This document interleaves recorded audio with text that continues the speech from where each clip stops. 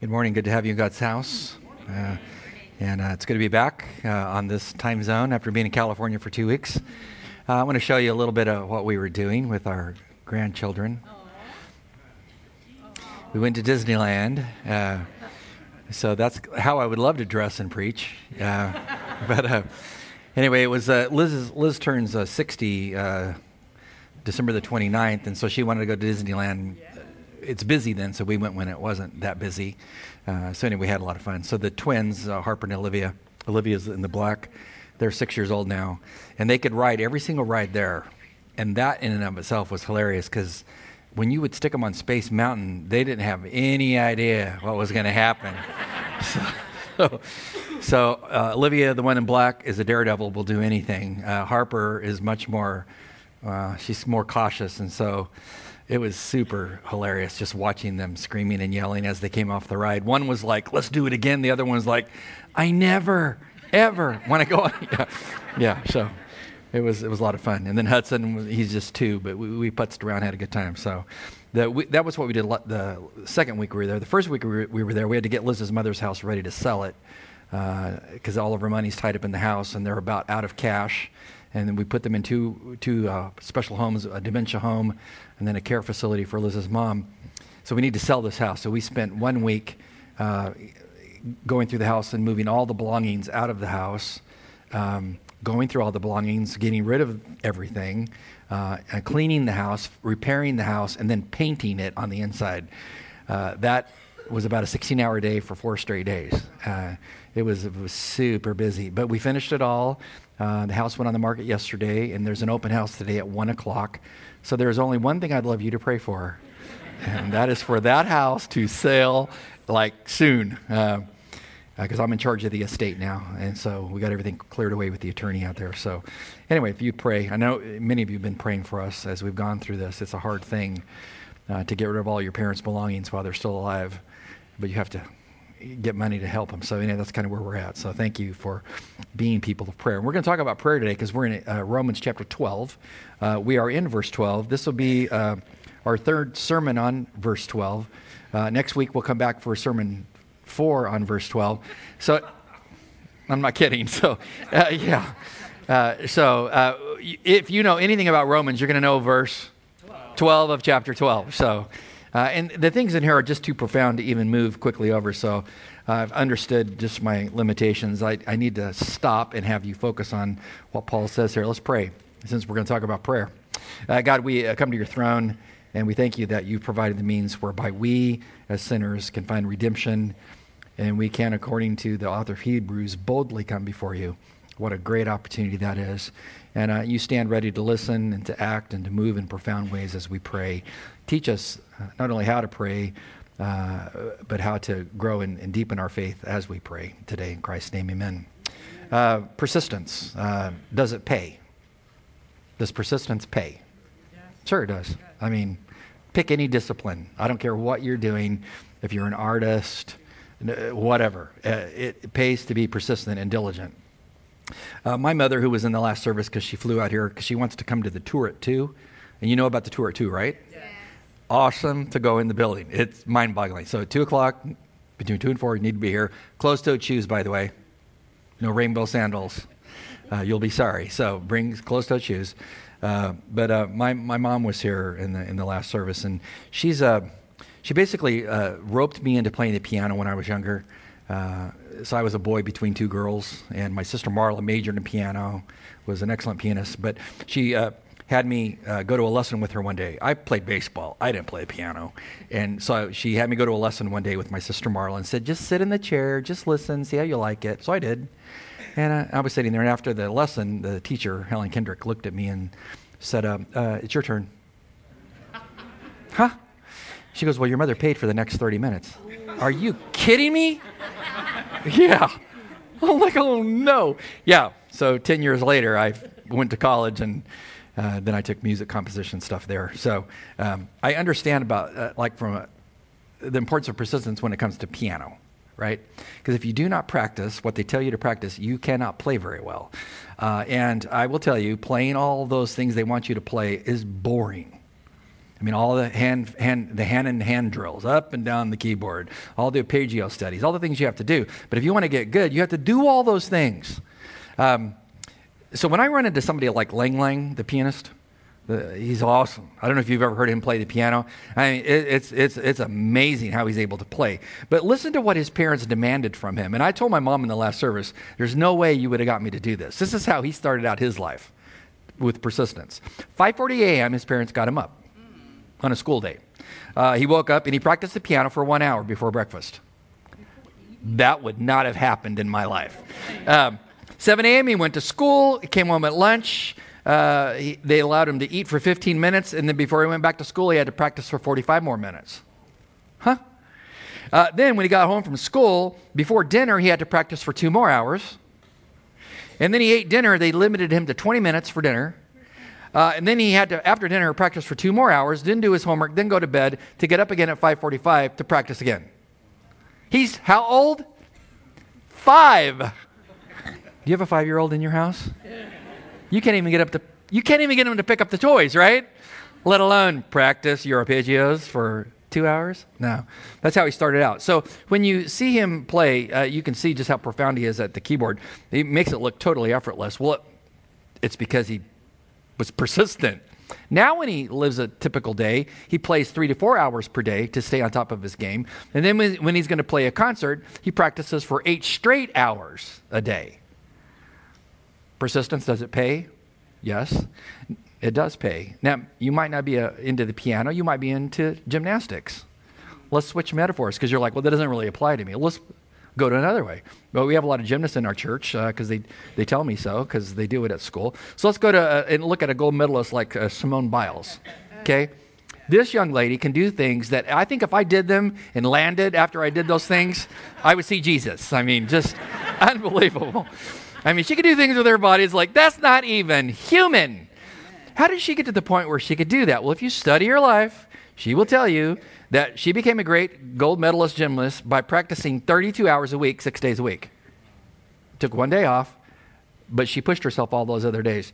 So when you look at persistence, you must say it pays great dividends and disciplines when you apply yourself. Calvin Coolidge wrote these profound words as our late president. He says, nothing in this world can take the place of persistence. Talent will not. He says nothing is more common than unsuccessful men with talent. Isn't that the truth? Some people are just driven with talent and do nothing with it. He says genius will not. Unrewarded genius is almost a proverb. Haven't you seen people that are extremely brilliant and do nothing with it? He says education will not. He says the world is full of educated, what he calls derelicts. Whoa. Yeah, you ever work with somebody that's really smart and can't do the most base things? Unbelievable. He then adds this. Persistence and determination alone are omnipotent. Wow. You want to do anything well? What does Coolidge say? You need to be persistent. Now, Paul could have easily said any of these things because if anybody was diligent and persistent, it is Paul. I mean, he was doggedly persistent. And when Paul looks at spiritual life and says, you want to grow up in the faith? What's it take? Laissez-faire, laid-back attitude? Are you here today? I don't know. You forgot you can interact with me if I'm talking? I mean, does it take a laissez-faire, laid-back, who cares attitude, mañana, another day? No, you got to be doggedly persistent, which is why spirituality works well in the D.C. area because everybody's so focused. See, so Paul's telling us in Romans chapter 12 how to be radically righteous now that we're justified by faith. How do I grow up in the faith? Well, he says, let me tell you. And so if you go back and you look at verses 9 and 10 that we've spent many weeks so far studying, he will tell you how to be radically righteous. I'm not going to go through all the commands he gave there. And they are commands in the Greek text. They're not suggestions. They're commands, and they're present tense commands, meaning you must learn to perpetually make these part of your life. So whether it is learning how to avoid evil at all costs, or learning how to take care of the body of Christ, this is something that you do all the time. It's not like, hey, Lord, I was gracious toward the body of Christ one time, I'm done. No, it's a lifestyle. So what he's going to say is if you want to really grow up in the faith, it's going to take a radical persistence when it comes to prayer. If you really want to mature, this is what he says in verse 12c. Notice what he says. We'll quote the verse. These are just things you read quickly over. There's a whole lot there. What does he say? Well, by way of review, you should be one who rejoices in remember, the hope. There's the article before the word hope in the Greek text. The hope, the eschatological return of Christ. Be excited about the fact he's coming back to establish true government. Aren't you worried about the world today? Well, it's going to end with the appearance of Jesus. He says that be persevering in tribulation. You should be what you do. We talked about that last time I was here. And then he tacks on another command. You should be devoted to prayer. Devoted to prayer. The word here, this verbal concept of being devoted to prayer, again, is a preposition wedded to a verbal concept. So let's review. I've been gone for 2 weeks. I'm sure you remember this. If you take a preposition and you wed it to a verb, what happens? The first row knows. Praise God. How about people in the back? What's it do? Intensifies the meaning. So take a word, stick a preposition in front of it, and it makes it intensified. That's what he's doing all through this passage.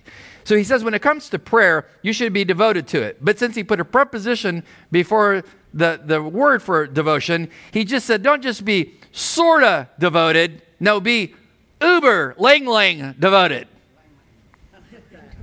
Lang, the guy, the man, or Simone, or whatever. Be super devoted. So you have to stop and ask yourself the question, am I? Am I super devoted? It's very interesting. This proskartero is the word. Danker's Greek lexicon gives you all the different lexical meanings from the ancient text outside biblical literature. And it tells you, here's how it is used. It means to stick by or to be close at hand to somebody. It means to attach yourself to somebody so that you're always available. And because of that, it was a military term who referred to an aide to a commanding officer. That'll preach all day long here. How many military are here today? Yes. Whatever your rank is, someone's over you. Did you hear me? Have you realized this yet? Yeah. So if you're an Army colonel, who's over you? What kind of general? What's he called? He's a brigadier general. Is he responsible to somebody? Who's over him? The major general. And then there's another one above him, right? And another one above him. And then who's over all of them? Commander-in-Chief. You know his name. The Trump is his name, yes. Who's over Trump? God. We the people and God, yeah. But this is what he's saying. Let me use a military term. You're in the Roman environment. You'll have soldiers everywhere in Rome. Everybody gets this word about devotion. It means you're readily available to the commanding officer. So if you were an aide to a general, he owns you, right? Right? Well, if you're a colonel and you got a lieutenant colonel underneath you who's like your aide, that lieutenant colonel gets to know you real well. He's there. It's a symbiotic relationship, is it not? Or am I speaking to people that anybody understands this? So Paul says when it comes to prayer, you should be like readily available in prayer at all times to talk to God. Wow. So you have to ask yourself, what's the question again? Am I? So this leads naturally in my mind to a couple of questions. Since he commands us to be devoted in prayer, I want to know, number one, what does persistent prayer look like? I mean, what's that look like? Remember the old hymn, Sweet Hour of Prayer? You don't remember this?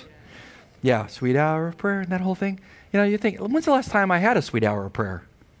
Well, I like the song. Doesn't mean I do it. What is it to you? Like sweet minute of prayer because you're in D.C.? God, you know I'm busy. I got to check all my emails, check out Instagram, see what's going on in the world. All the things. I'm commuting. I'm slugging. I can't talk on the car, etc. I'm busy. It's sweet minute of prayer. Okay. Does God hear a prayer that's a minute long? Yeah. Sure he does. But sometimes you might need to spend more than a minute in prayer, maybe a sweet hour of prayer. So what does persistent prayer look like in a righteous, maturing Christian life? So does it mean that you pray 24/7? Yeah. No.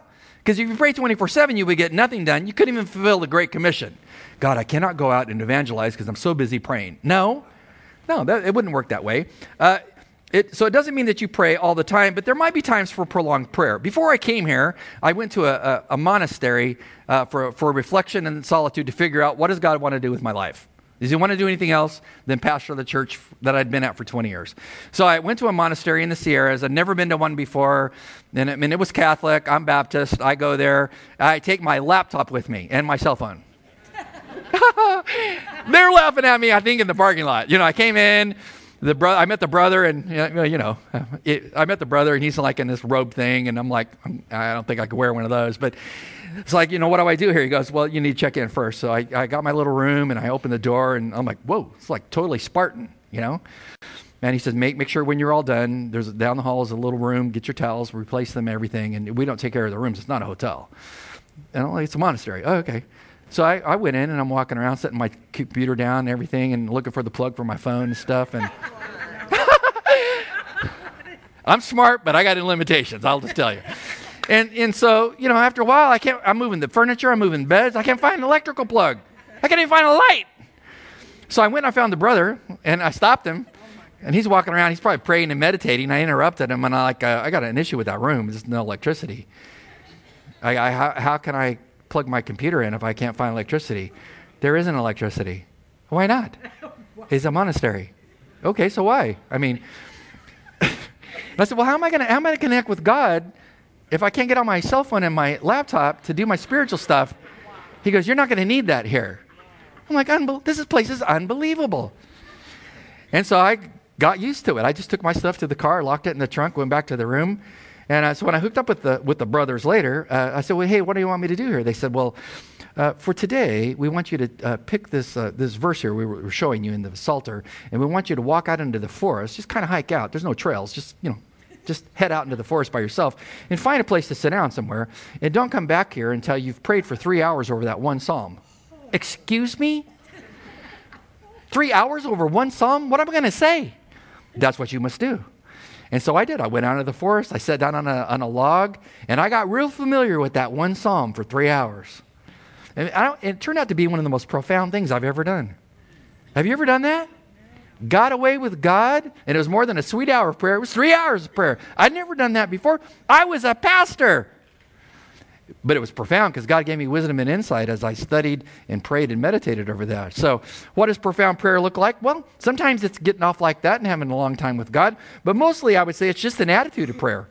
That you're so connected with God, you think about Him all the time, that when things happen in a given day, you just talk to Him. It's just like natural. Think about Moses. He was in prayer all the time as the leader of Israelites with his people because they constantly had issues. Did they not? Think about it. Let's just look at some of them. When he sent out the 12 spies into the land to take the land of promise, they've already seen the 10 plagues. They've already seen our God can part the Red Sea. So taking the land of promise should be no problem. The 12 came back, and 10 of them said, no way, can't do it. Walled fortresses to infinity, weaponry beyond our weaponry. We can't do it. 2 spies, Joshua and Caleb, said, no problem, God's with us. God got angry with the other 10, wanted to take them out. Remove them from the planet. Moses then stepped in prayer. And Moses said, God, if you take out these disbelieving Israelites, he says, he's arguing with God. By the way, have you ever argued with God in prayer? You're laughing because you have? Yeah, Yeah, let me give you some advice. If you are going to debate with God in prayer, he's an excellent debater, by the way. If you're going to debate with God in prayer, always preface it with some really good things to let him know that you know who he is. Don't waltz in with your argument. I always waltz in by prefacing it by saying, God, I know that you're holy, you're just, you're mighty, etc. But I do have something I need to kind of talk through with you, something I don't quite get. Notice what he says to God. He says, if you do this, God, and remove the Israelites, then the Egyptians will hear of it, for by thy strength thou didst bring your people up from their midst, and then they're going to tell what you did in eliminating your people to the inhabitants of this land. God, you certainly don't want the word out. You wiped out your people. I'm adding to the text, by the way, if you're wondering. Then they that have heard that you, O Lord, art in the midst of this people, for you, O Lord, are seen eye to eye by us, while thy cloud stands over them, thou didst go before them in a pillar of cloud by day and a pillar of fire by night. Everyone can see you're with us. That cloud follows us everywhere. And at night there's a swirling pillar of fire that illuminates the camp. Everybody knows you're with us. It says, now if you dost slay the people as one man, then the nations who have heard of it, of thy fame, will say, God, here's what the scuttlebutt's going to be in the region. Well, because the Lord could not bring his people into the land which he promised them by oath, therefore he slaughtered them into the wilderness. He's so limited. God, you certainly don't want to take that route, correct? But now I pray, let the power of the Lord be great, just as thou hast declared the Lord is. God, let me remind you who you are. This is bold. God, you are what? Slow to anger and abundant in loving kindness, forgiving iniquity and transgressions. No, notice the contrast. But he will by no means clear the guilty. You'll deal with sin, visiting the iniquity of fathers on the children to the third and fourth generations. I get it. You'll deal with sin. But in this situation, I'm praying before your throne, be merciful to your people. How many times did Moses go between the people and God? See, your job is to keep me from having to do that a whole bunch. Do you hear me? I mean, I'll be glad to do it, and I do it. But it's like, how many times does a pastor have to go between me and God because I've blown it? That's Moses. I mean, he's living there, and he lives there in prayer to step in to say, Lord, don't vaporize them yet. They're your people. Be merciful, be gracious.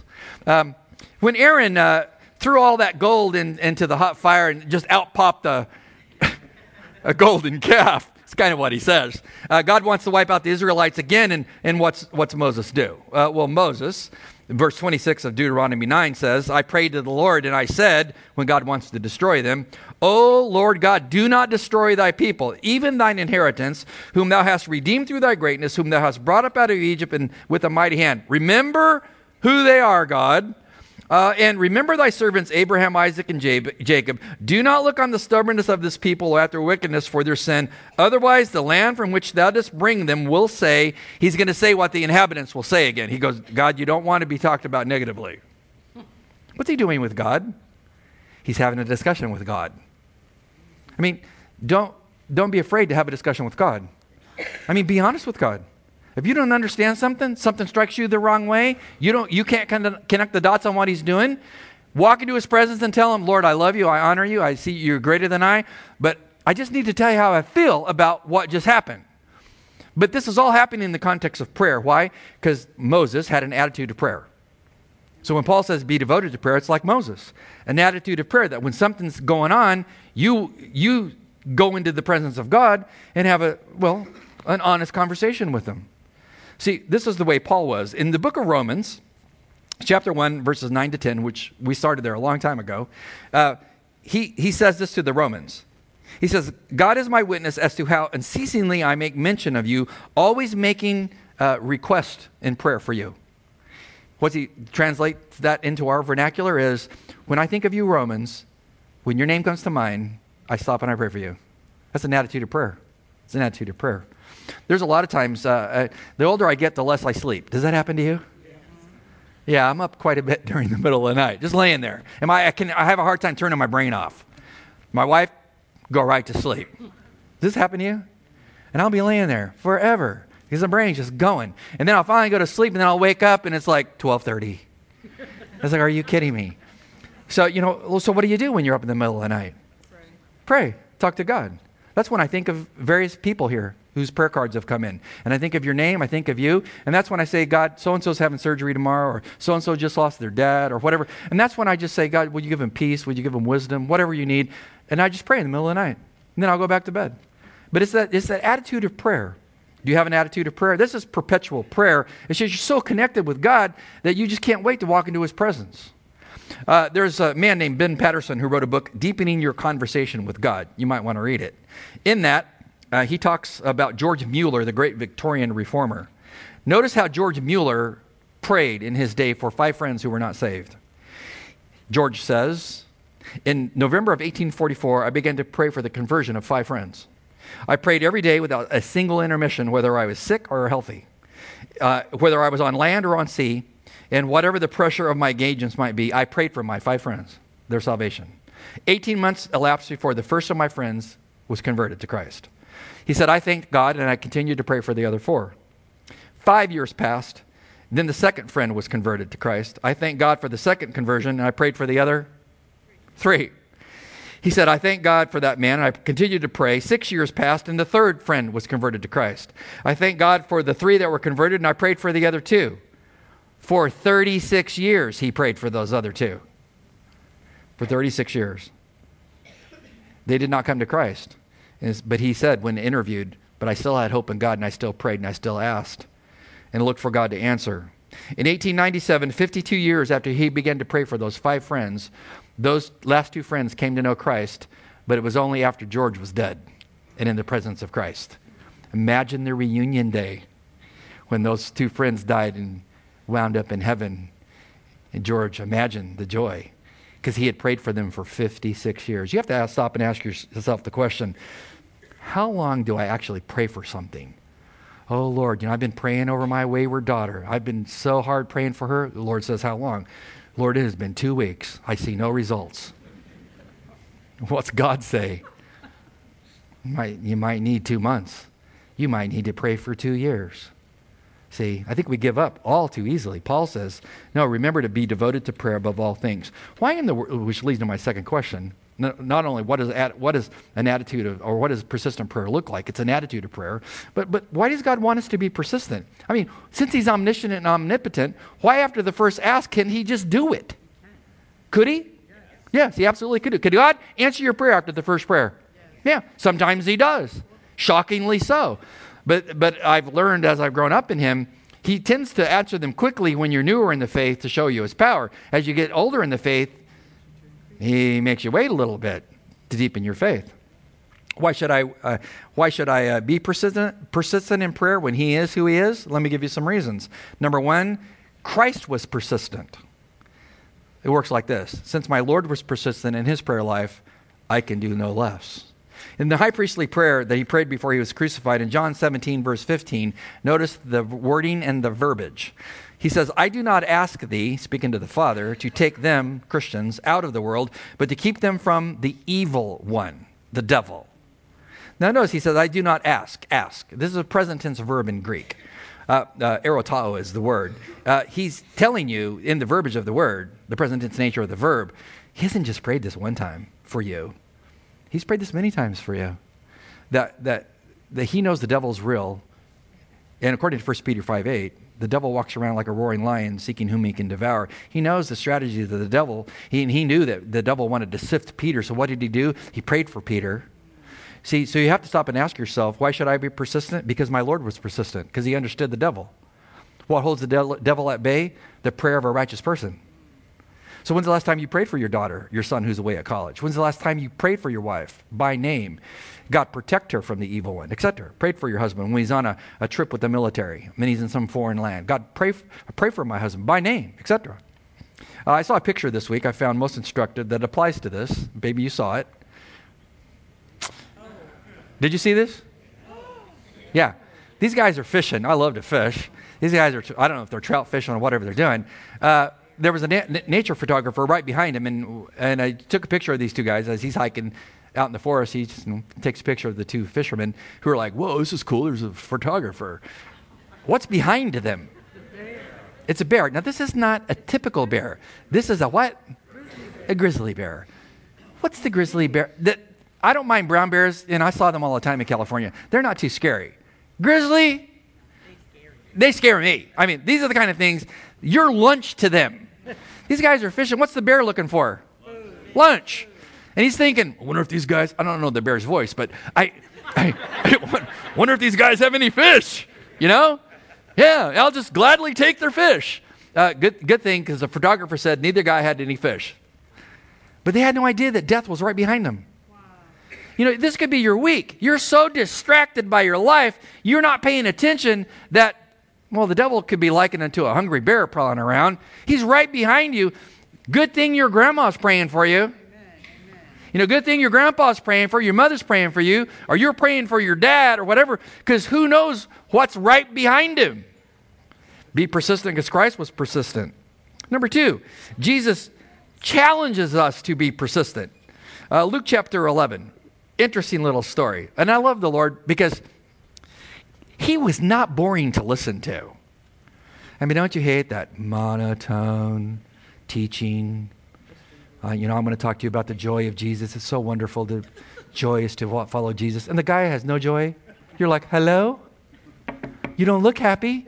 You know, to listen to Jesus, it was like awesome, but also entertaining. Because if it's humorous, you start laughing at something, and then he nails you in the humor. Has that ever happened to you? That was Jesus. Notice in Luke 11, after he gives us the Lord's Prayer that we all know with reverence, our Father, who art in heaven, hallowed be thy name, thy kingdom come, thy will be done. We can all quote it, right? Even non-Christians know this verse. But what came after that? This little story came after that. Jesus said to the disciples, I'm going to give you a scenario. Suppose some of you shall have a friend, and that friend shall go to him at midnight, and he shall say to him, as he's knocking on the door of his friend's house at midnight, hey friend, lend me 3 loaves. It's probably Roman meal back in the day. For a friend of mine has come to me on a journey, and I have nothing to set before him. And from inside the house, his friend shall say, now bear in mind, in a Jewish household, they all slept in one bed. Mom, dad, children, and then all the animals were all around them. Imagine that.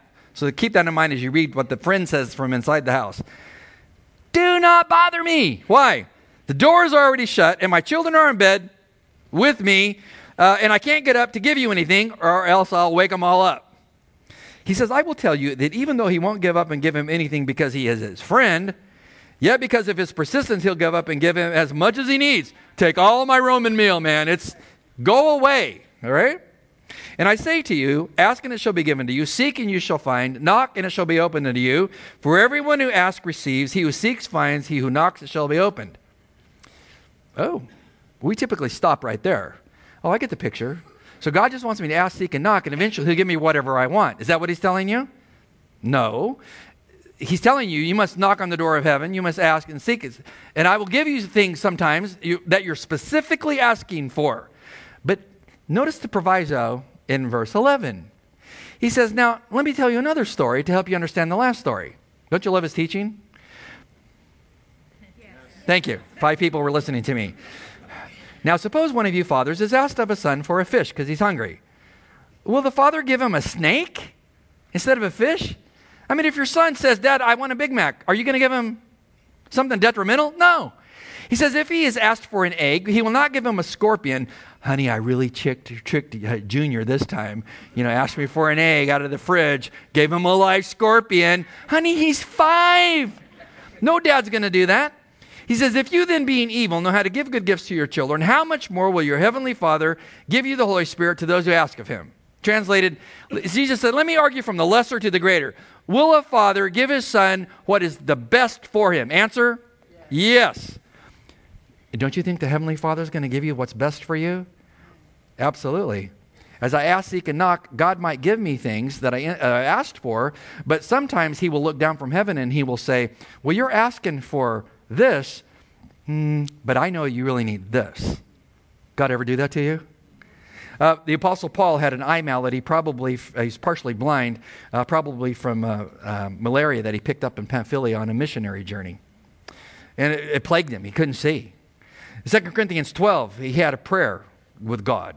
It says, because of the surpassing greatness of the revelations that God gave him, he says, for this reason, to keep me from exalting myself or being cocky, there was given to me a thorn in the flesh, a messenger of Satan to buffet me, to keep me from exalting myself. He says, concerning this malady, I entreated the Lord 3 times that it might depart from me. And he said to me on 3 occasions, my grace is sufficient for you, for power is perfected in weakness. Paul said, I knocked on the door of heaven 3 times. Lord, if you want me to be an effective minister, shepherd, pastor for you, I got to be able to see. Could you please remove this vision issue from me? And God said to him, well, that's a great prayer to pray, but I know what you really need. What you really need is the soul to be conditioned. I need to condition your soul. You need to understand my grace is sufficient for weakness more than you have to have the ability to see. Is this not mind-boggling? It's okay to ask for this over here, but God says you need something better. As a good father, he will give you what he knows that you need, and it will be the best for you. This is a hard lesson to learn, but it's a great lesson. When I planted my last church and had 19 members meeting in a school, I was 31 years old. I prayed over that church all the time. And I prayed the doxology of Ephesians 3 over that little church for almost 20 years. Now unto him who's able to do exceedingly abundantly above all that you ask or think according to the power that works within us, to him be glory in the church and in Christ, in Jesus Christ, to all generations, forever and ever. Amen. Let it be so. I prayed that over that little church plant when I had 20 members, when I had 40 members, when I had 80 members. I prayed over that church when we had 180 members. I prayed it over that little church when an evil couple split that church and took 106 people with them and rebooted the ministry. I still continue, God, would you exceedingly abundantly bless that little church? But in my young pastoral mind, I'm thinking, God, I want to impact lives, grow this church numerically. And God's looking down from heaven and going, nice prayer, but it's not what I'm interested in. God's like, I'm interested in your character. I need to humble you. I need to deal with pride. I need to make you the kind of man of God I want you to be, and it's going to take 20 years to get there. I didn't know that. I prayed for this, and God said, no, you're asking for an egg. I'm going to give you this, and it's better because I know it's better. So through difficulty and trial and conflict, God shaped the shepherd. And what's really interesting about the ways of God is the numerical growth I was looking for didn't come till I moved across the country. Because then when I got here 12 years ago, in November, 12 years ago, I didn't come here looking for numbers. I just wanted to be a shepherd of sheep and teach the word of God. Because God had already worked in my life for 20 years. And then God said, let me give you what you prayed for years ago. Let me give it to you on the East Coast, not the West Coast. You'll impact lives here in a way that I want you to impact, but now you're ready to do it. I wasn't ready back then. Isn't God great? You pray this, and God says, no, you've been asking me a lot for that, but I need greater things in your life, and it's going to be through hardship you shall learn them.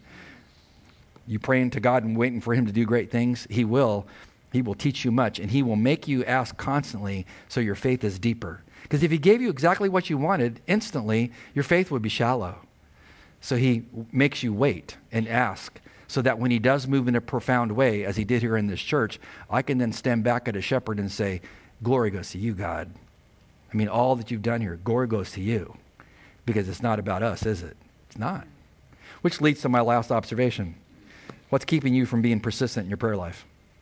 I mean, what is it? What is it? I'll give you 2 ideas in case you have no idea. Because you might be sitting there going, I am totally clueless as to why I'm not persistent. 2 ideas. Number 1, it might be unconfessed sin. I speak from experience. Psalm 66:18 says, if I regard wickedness in my heart, he, God, will not hear me. Like if I look at my life and I know there's sin in my life and I haven't confessed it, God's looking at me. When I'm asking for X, he said, I'm not going to give you X until you deal with this sin. So I would say before you leave this place to worship, you got to get real with God to say, God, cleanse my vessel. Then he'll hear you. Number 2, you might be distracted. You're playing, not praying, because you're distracted. I found some stats I found most interesting this week. 45% of the world's population spends a daily 2.5 hours and 23 minutes a day on social media. Could you imagine if all those people spent 2 hours and 23 minutes alone with God Almighty? What would happen? And you might think, well, I'm not into social media. Okay, well, you're into gaming. Well, how much gaming do people do? Typical child in the United States plays games for 2 hours and 2.13 hours per day. 92% of all parents let their child play 1 hour a day games. 8% allow them to play 5 hours of games per day. What are we training the children in? How not to approach God because they're so distracted. Television. How much TV does a typical American watch? 5 hours and 4 minutes per day. Certainly not here, correct? We're way too busy for that. Could you imagine if you spent 5 hours and 4 minutes a day before God's throne? Imagine what would happen in your life. Years ago, there was a group of young men at Wheaton College who learned about the persistence of prayer. They ran it. It was back in 1947. A lot of these young men were soldiers. They came back from World War II, attended Wheaton College, and they ran into a janitor who only spoke German, nur Deutsch, no English. They tried communicating. Pretty soon, couldn't talk to him. So they began to pray for his soul, thinking he was not saved. So they began to pray for him every day for several years while they were in school. The men of the group were formed as a group by a man named Jim Elliot, the great missionary, who was eventually martyred for his faith. Jim Elliot and a couple of his friends prayed for this German janitor for years until they graduated. That was 1947. 1978, One of those men that was part of that prayer team praying for this German back in 1947. In 1978, one of those men in that prayer team was the head of Billy Graham's consulting firm for world evangelism, and he wound up going to England for a world evangelistic conference. He was the consultant. And while he was there, they assigned a German to be with him, because the German was Billy Graham's head translator, because they were going to eventually go to Germany. And so they hooked this consultant up with this German translator. And they had some free time, so they were cruising around England one day, and they went down to the dockyards, and they saw a British submarine. And while they're staring at the submarine, this is what the German translator said. I don't know if you know this, but I served in Hitler's submarine corps.